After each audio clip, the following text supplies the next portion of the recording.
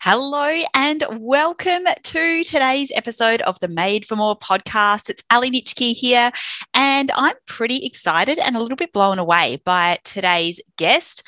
I first came across her at an event. She was one of the speakers that I was emceeing the event for. And what I loved so much about the topic that she spoke about was her refreshing approach to leadership. She's quite disruptive in her sector, which is always something that I can get behind, a little bit of leadership disruption. But I've just got off the recording with her, and she's an absolute powerhouse, far more than I could ever have imagined. And it was an absolute delight to have this guest on. So I will introduce her and then listen in, because this is a goodie. Make sure you have your notebook ready. So today's guest is Dr. Eva Balan-Vnuk, SA Government's Chief Information Officer at the Department of Premier and Cabinet. Eva is responsible for the strategic leadership and delivery of critical whole-of-government technology and cybersecurity services for South Australian Government.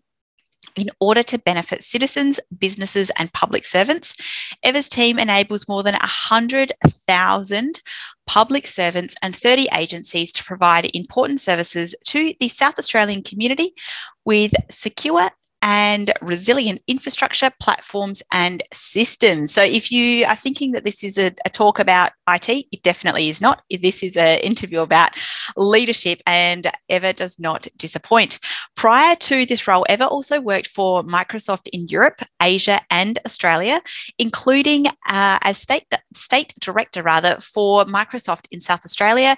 Eva has a PhD in innovation and entrepreneurship from the Uni of Adelaide, with her thesis focused on financial viability of not-for-profit social enterprises. Eva is also a trustee of the History Trust of South Australia, director for Novita, and founder of Her Tech Path Incorporated. If you are thinking she sounds like an absolute powerhouse, you are right. Let's dive in. Make sure you've got your notebook handy, because this one is a cracker. Welcome to the Made for More podcast.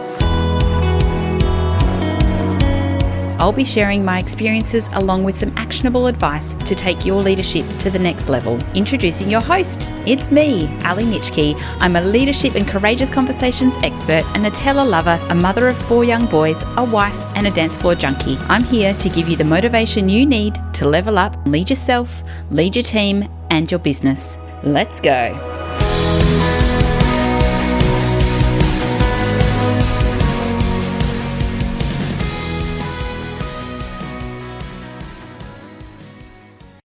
Hello and welcome to today's episode of the Made for More podcast. Today, I'm very excited to be joined by Eva. Hello, Eva. How are you? And welcome to the show. Thank you so much, Ali. Such a privilege to be here.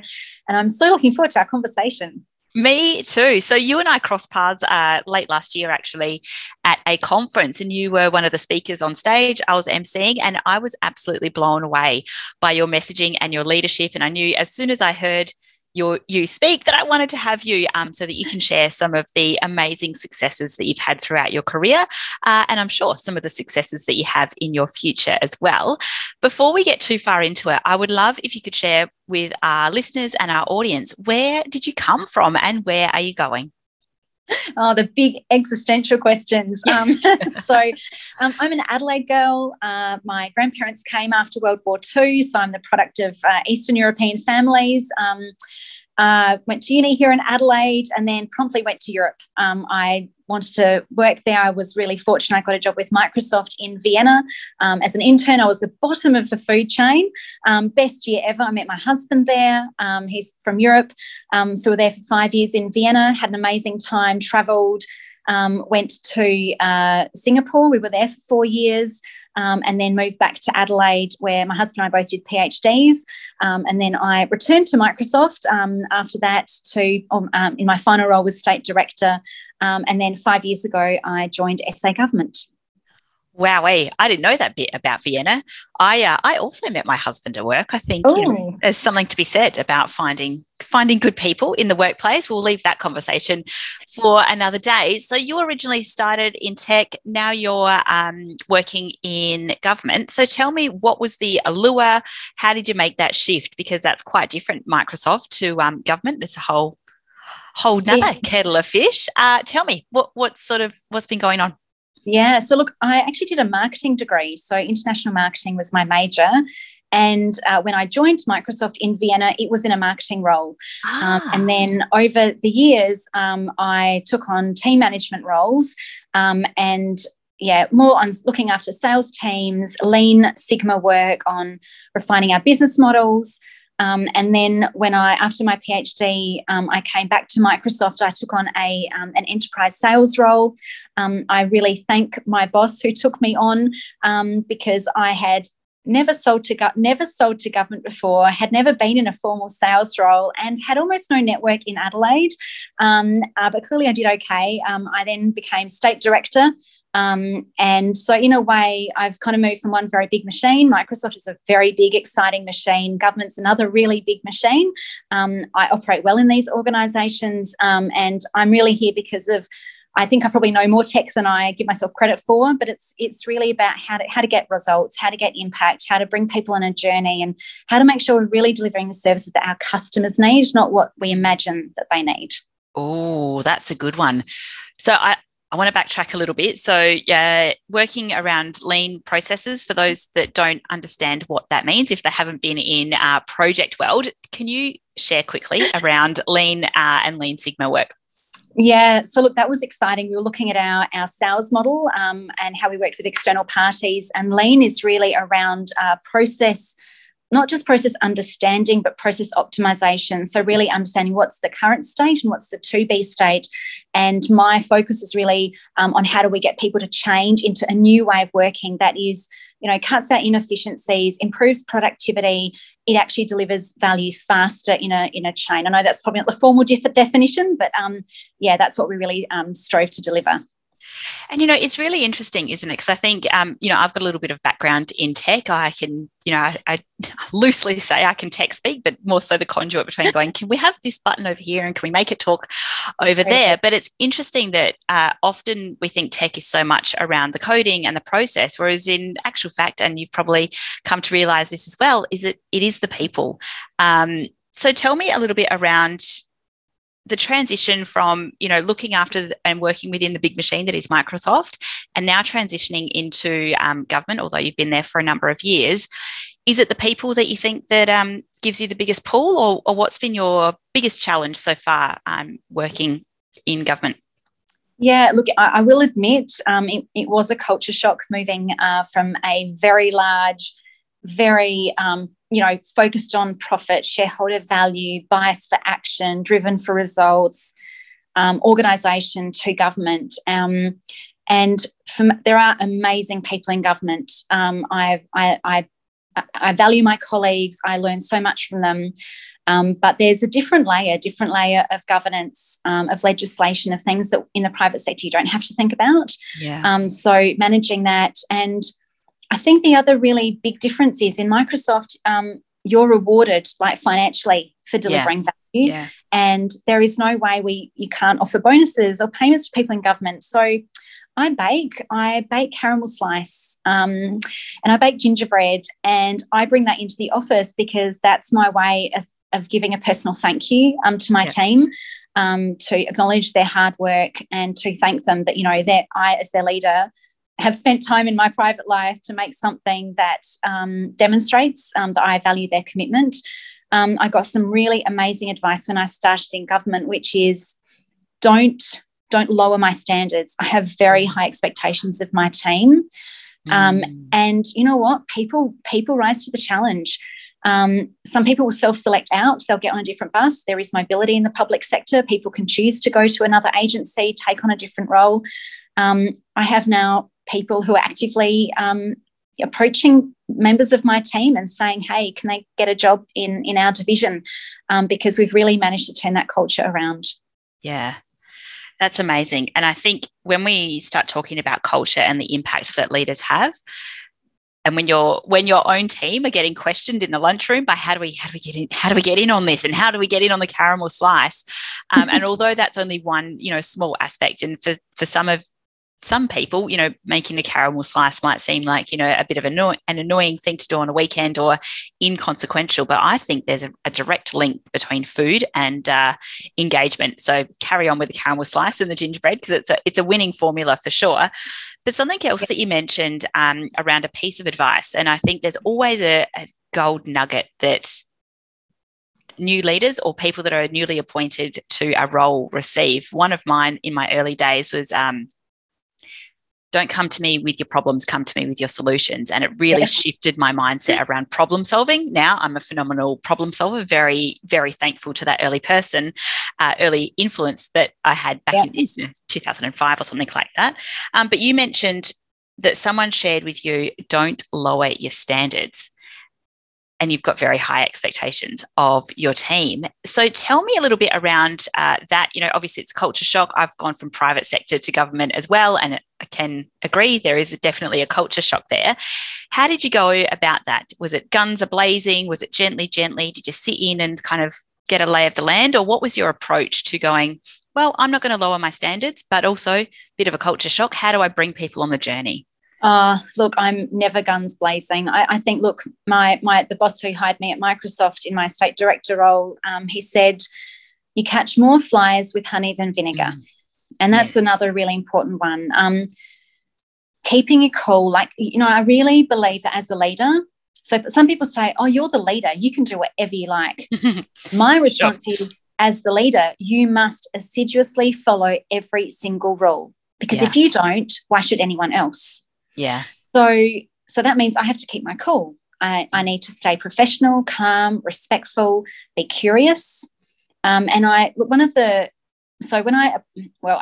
was approached for this role and I wasn't persuaded. And then I got persuaded that it was a great thing to, public value and all that good stuff and give back to the community. So as part of the recruitment process, I did a Hogan's psychometric assessment. They're very robust. There's 3 elements. There's how do I behave every day? Mm-hmm. One is how do I behave under stress? Mm-hmm. And the third is what drives me, what motivates me. And one of the really interesting aspects of the results that I got is that I am very even keel. That means no one ever has to walk on eggshells around me. The day someone is worried about something is the day you come and tell me about it, because there's no bad day to tell me. The day you tell me is the day you're worried about it, so we can fix it together. Yeah. And so the way I started my leadership in government was to be open about myself. This is who I am. I'm your leader. I'm going to be consistent. I'm going to say I'm going to do things, and I'm going to do things. I'm going to help paint a picture of where we're going, what our purpose is. In the first, so I started in February, and before Christmas, I ran a workshop around values. And the underlying message is that we've all got our own values and we need to respect that. But the underlying message is everyone here is valued. You are valued. You are valued because you bring talents and expertise and knowledge to the role. How do we leverage that? I need you to feel safe here. I need you to be able to feel that you can raise problems, that you can ask for questions, that you can admit when you don't know how to do something, because then we all grow together. So I think I was extremely vulnerable, and I was very open about myself, but my character, so that, at the end of the day, people want a leader that they can rely on. I think leaders there are people who weaponize positions of authority. I won't even say they weaponize leadership, because I don't know that the leadership is there, but they weaponize positions of authority.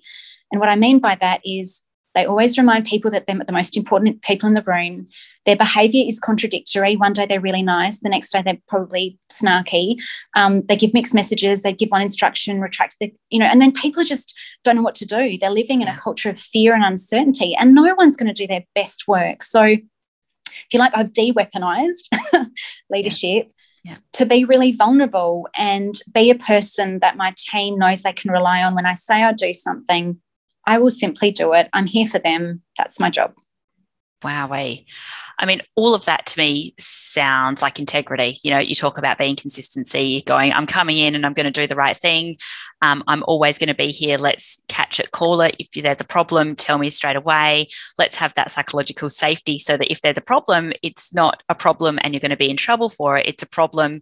Let's fix it, and also share and learn, so that next time, if this happens, hopefully not, if this happens, we know what the solution is, but we can also identify it early on. And I think that to me screams integrity. And I don't think we have enough of that in the world. And you're very right around the weaponizing positions of authority. I've read something recently around leaders and their motivation for leadership is there's only about 23% of leaders that are in, have a leadership title that actually want to lead people and actually invest in the fact that they are responsible for the well-being and the output for their people. The other portion, the other 2/3 are around, positions of power. That's why their leadership next natural step in terms of financial gain and, of course, power, although sometimes that's well hidden. So when you're talking about, some of these things and running a values workshop, which is unheard of, maybe it's not unheard of, that's a bold statement. It's not often done in government agencies where we're going, okay, well, let's talk about the people part of the team and, even individual values alignment. I'm sure many of them hadn't assess that historically themselves.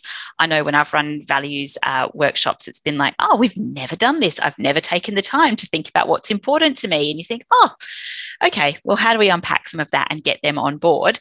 And you might have to cast your mind back a little bit, when you did run those values and you talked about respecting each other, did you notice a shift either in the room or sort of directly correlating to that piece where people got on the journey and recognised where they were going in terms of alignment, and also some of those that were going, you know what, this is too hard. Actually, I've realised that I'm out.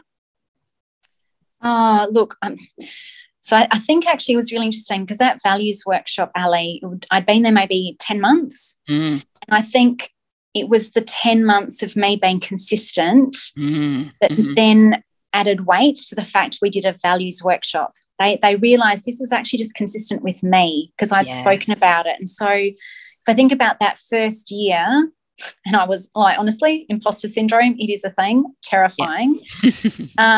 Because actually I realised I have such a direct impact on the quality of these people's lives. Yep. Do they come to work feeling scared that they're going to be, told off or somehow humiliated or feel shame at what they're doing? Or are they going to come to work and go, oh, okay, I don't quite know how to do it, but you know what? Our leader says we can always ask for help.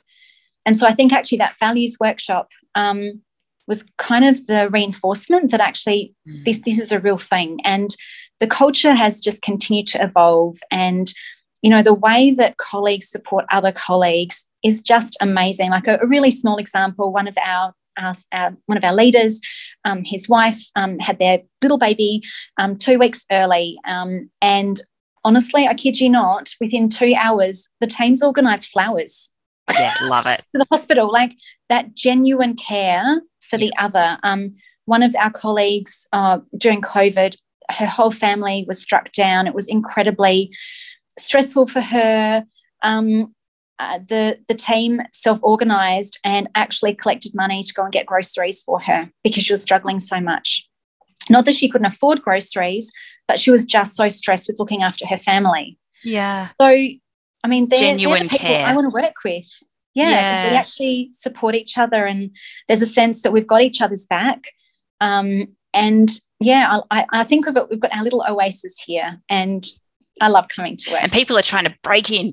They're trying to join the team and get on board, on the oasis. No, and I think it's remarkable the work that you've done to turn around not only your team, because whenever there's a new leadership on board, there's always that, forming, storming, norming of someone new coming in. It's a new way of going. And then you've also gone, okay, well, for me to be able to survive and thrive here, consistency is key, and bringing them along on the journey as well, because they've probably gone through a huge shift in their own development as well as how they work as a team. And that must be remarkable to look back on and go, yeah, I think we're going all right. Yeah. Yeah. Years ago, I remember a leader said to me, leaders act as they must, not as they feel they should. Oh. Have you heard that before? Yeah, that's an interesting one. Act as they must, not as they feel they should. No, that is actually a really important distinction because leaders have obligations. And think back to where you talked about what's someone's motivation to be a leader. There's other research that says that reluctant leaders are often the best leaders because they're reluctantly, and, also leadership's not a position. Like I've got, ASO 3s who are leaders because they role model behaviour that people respond to. Yep. So, yeah, but I think people sometimes misunderstand. I can be the boss, I can do whatever I like. As I said before, no, I'm the one that must abide by all the rules because I'm being hypocritical. How can I expect my people to follow a rule if I'm not even going to do it myself? Yeah, I love that. So tell me a little bit around, so your team is held to high standards and high expectations, which I think is remarkable in itself. How do they go then now that's the culture of we work really well together, we get in, we talk about any problems that might be happening, we're really consistent in our approach. I imagine they're great problem solvers as a team. How do you go working across different areas or different sections and divisions within the department and even across departments as well when your team is high flying and perhaps they're encountering teams that are less evolved in terms of their leadership journeys? It's a bit of a loaded question, Ali. Look, the main function actually of my team is we are a whole of government provider. So we actually provide the fundamental and underpinning technology platforms and services and cybersecurity services across whole of government. So I have 30 plus agencies who are my customers. They are all important. And what's been amazing is that as I've worked with my team on our culture, our relationships collectively with agencies and authorities has really grown and developed. And, if you think about it, like if you've got a central service provider issuing instructions and no support, what's your level of respect? Not much.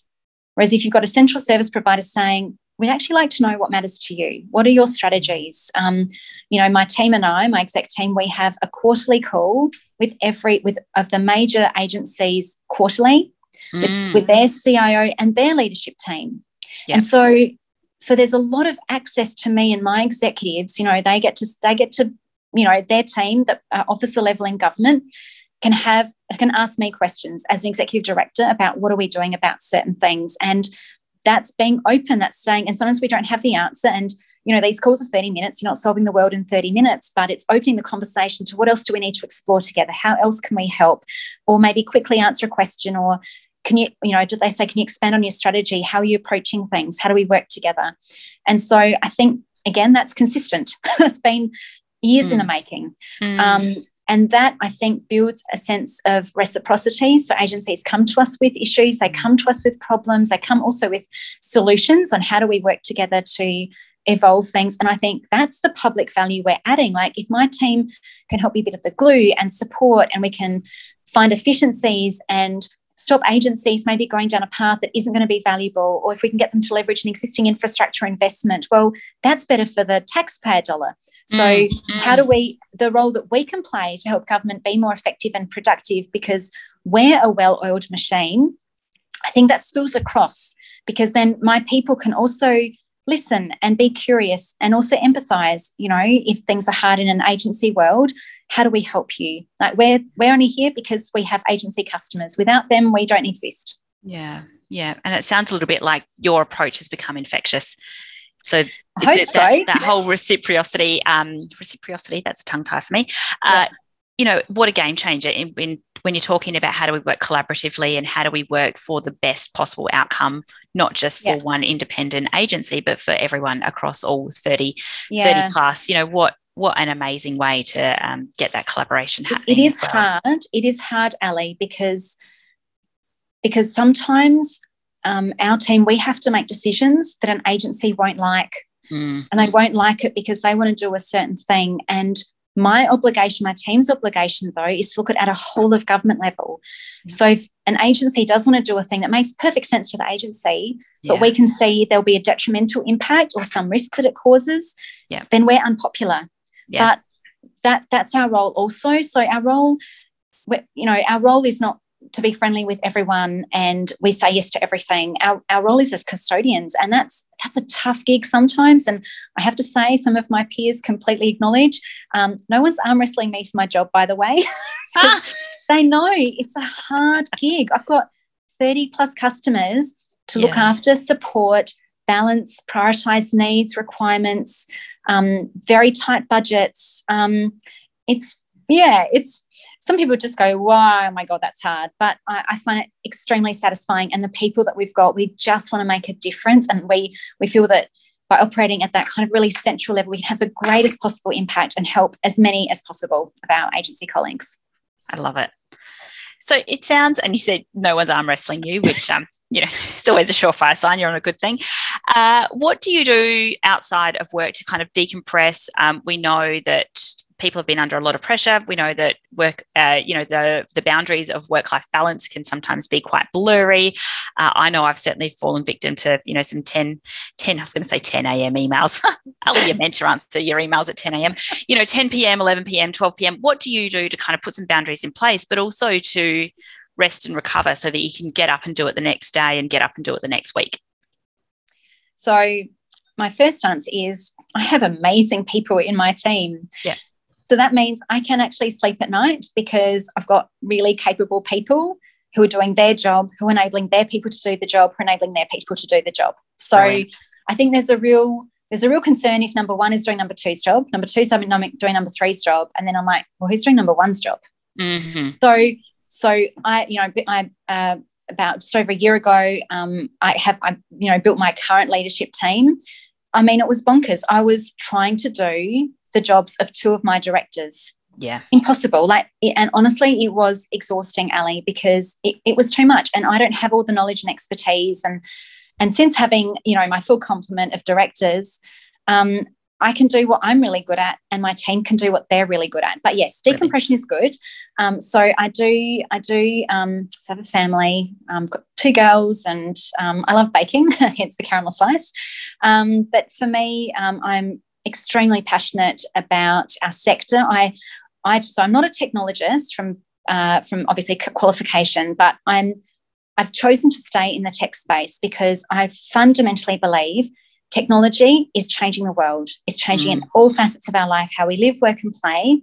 And we need diversity because if you think about the way AI is developing and GPT and all these new technologies, we need to make sure that there is a diverse representative group of people who are creating, developing, engineering these solutions, because otherwise biases get built in and that's not good for society. So I'm super passionate about, improving the gender diversity in STEM, and I founded a nonprofit some years ago that really is about how do we inspire girls to think about a career in STEM, because we need that diversity.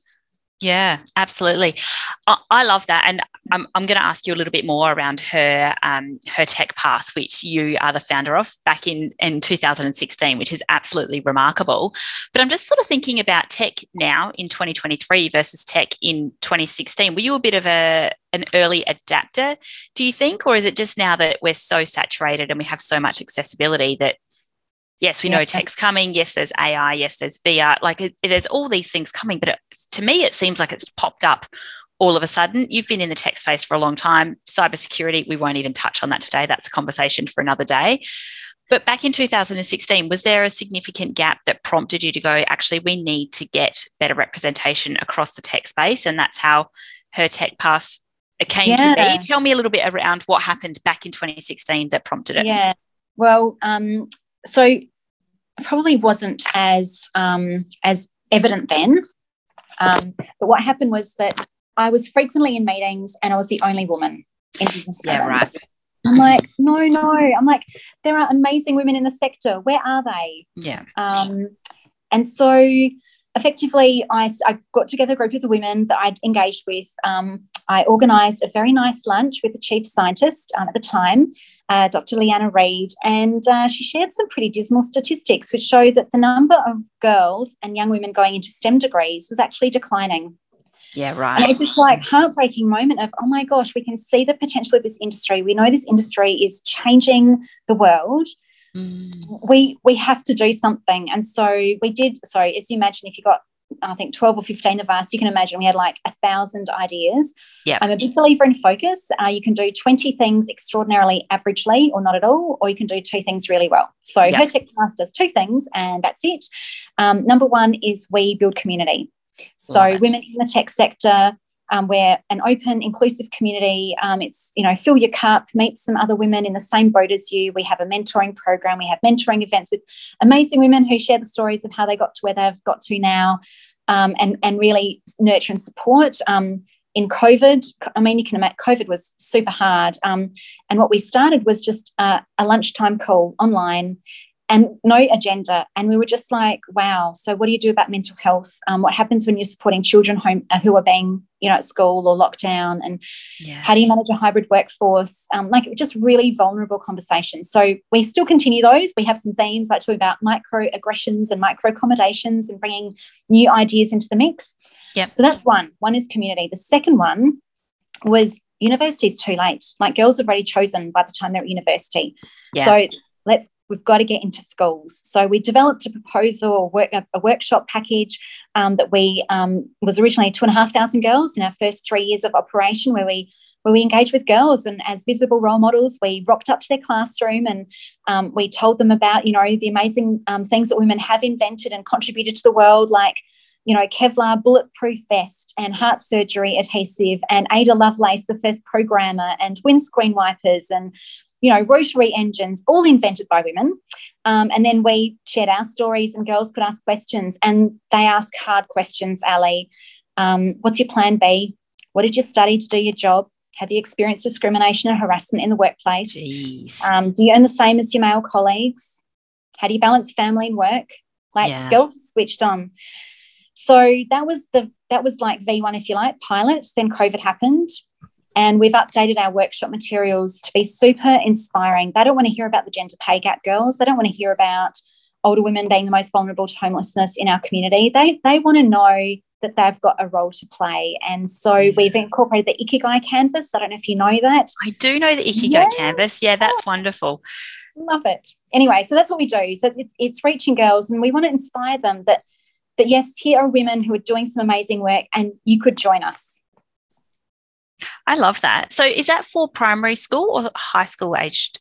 It's at the moment for high school, just because I think primary school you need like a hands-on robot thing to build, and we don't have that kit. So the cheapest option is our army of volunteers who all have a Working with Children check, who are trained on our materials and go out and oh my God, I get so invigorated when I get to speak with girls, because I'm like, oh my gosh, look at the opportunity and the potential and all these amazing girls and young women who are going to, help change the world. It's amazing. Yeah, I totally agree. I mean, I've got 4 sons, so coming at it from a different perspective, be nice to the girls, boys. But also I just think children these days are so savvy, not just tech savvy, but savvy across a whole plethora of topics. My kids are just in primary school, but the things that they come home and talk to me about around sustainability and environmental change and climate change and what we need to do. And Mum, by the way, we need to go and get a worm farm and all of these things. And I think when I was 9, I did not have the capacity. We weren't having those conversations. And I can imagine that you're having some very, very mature conversations with these girls that are looking for, like, yes, I've got an interest in tech, but I've heard and seen some things, whether it's through the media or whether it's through their own experiences, and to have you and your army of volunteers to go in there and go, actually, here's what's possible. Can you imagine? Well, you already know the inspiration and the change and the trajectory of their lives and where they go on to go. So that is amazing, and leadership in its own right as well. And I had no idea that a woman invented the rotary engine. I'll have to let my husband know that. He's a dishwasher and an ironing board and medical syringe and liquid paper. Liquid paper, what do you use that for? No. Yeah, I know. A thing that was invented that we no longer need, because actually you press the delete button. Now you press the delete button. What do you mean? You could actually white out something. No, I mean, it's amazing. It is amazing when we stop and take a step back and go, actually, let's just do a quick calibration of all of the incredible things that are available to us in the past, that have been forged by shoulders of giants in the past. Absolutely remarkable. Absolutely. So I reckon that's probably a good place to ask you your top 5 tips for leaders, either if they're new and emerging or something that you wish you knew way back when you first started your journey. You're going to have to keep me honest on 5. Okay. I really just fundamental, and this is what when we do the workshops with girls, I think it's so important as a young person at any age really, but the earlier the better, to know what your values are. What do you stand for? Because when you know what you stand for explicitly, you can be true to yourself. Yeah. And that then gives you, I think, courage to act when it's hard to, but you know it's the right thing to do because you've got your true north. So I just think figuring out a way to know your values, the earlier the better, to know what you're guided by. So that's definitely the first one. I go back to have high expectations and set high standards. People will rise to the challenge. If you accept mediocrity, you'll get mediocrity. If you expect excellence, people will strive to do their best and they'll strive to grow. Vulnerability. I think as a leader, we need to be vulnerable. That doesn't mean you break down and cry in the office, but it means you share what you are willing to share of yourself. So not obviously every gory detail about your personal life, but the things that will give your people confidence that you have their back. Yeah. You're going to help solve their problems. You will never throw them under the bus. You will back what needs to be done. Like, that's so important. So it's that vulnerability to build trust, really, with your people. Catch more flies with honey than vinegar. I love it. That one, oh my gosh, there are times when I when I have really difficult conversations I need to have, I do a morning walk really early, and that's kind of get my steps up, but also clear my head. I will rehearse conversations I have to have. I will also say the things I know I can actually never say, but I feel better because I've said it to myself. Yeah. And that means I can have my equilibrium and be calm and be respectful, do all the things that you have to do, and that helps people. And then I think really the fifth one was really about if leaders don't follow the rules, why should anyone else? Oh, God, I love that one. I think that's 5. Yeah, that is 5. I'm just writing it down so I can recap for you. So we've got fundamentals. So this is around your values and knowing what you stand for and your true north and what you're guided by. And I think that is an amazing top tip. And how often do we get to the end of our lives or midpoint in our careers and go, I've got no idea what it is. I've just been rolling along. Holding high expectations. And I can imagine that this is a message that you share with your Her Tech Path community, because I think, often it's easy to lower expectations and not rock the boat, or hold yourself high, and people will rise to the challenge. Such a good learning and leadership lesson. Sharing your vulnerability and the vulnerability to build trust, absolutely key in this day and age, and the future of leadership, of course, because we know that it's all around connection and the people part of business. And catching more flies with honey than with vinegar. I mean, I love that. It's so true, and easier to do, right? It's easier to be kind and to be nice and get what you want than it is to play the other card. And if leaders don't follow the rules, then who else will? Bang. Love it. Thank you, Ali. It's a mic drop, bang, mic drop. So I'm sure there are many listeners that would love to learn a little bit more about Her Tech Path and how they can either get involved in the community, perhaps they're looking to become one of your volunteers, and even just learn a little bit more around what is ahead for Her Tech Path. How can they get in touch or find out more about that? Where do they find you and it? Amazing. So we're on the worldwide interwebs, hertechpath.org. Our website's got a ton of materials. And look, if you are a teacher, know a teacher, went to a school, have kids who go to a school, you probably know a teacher.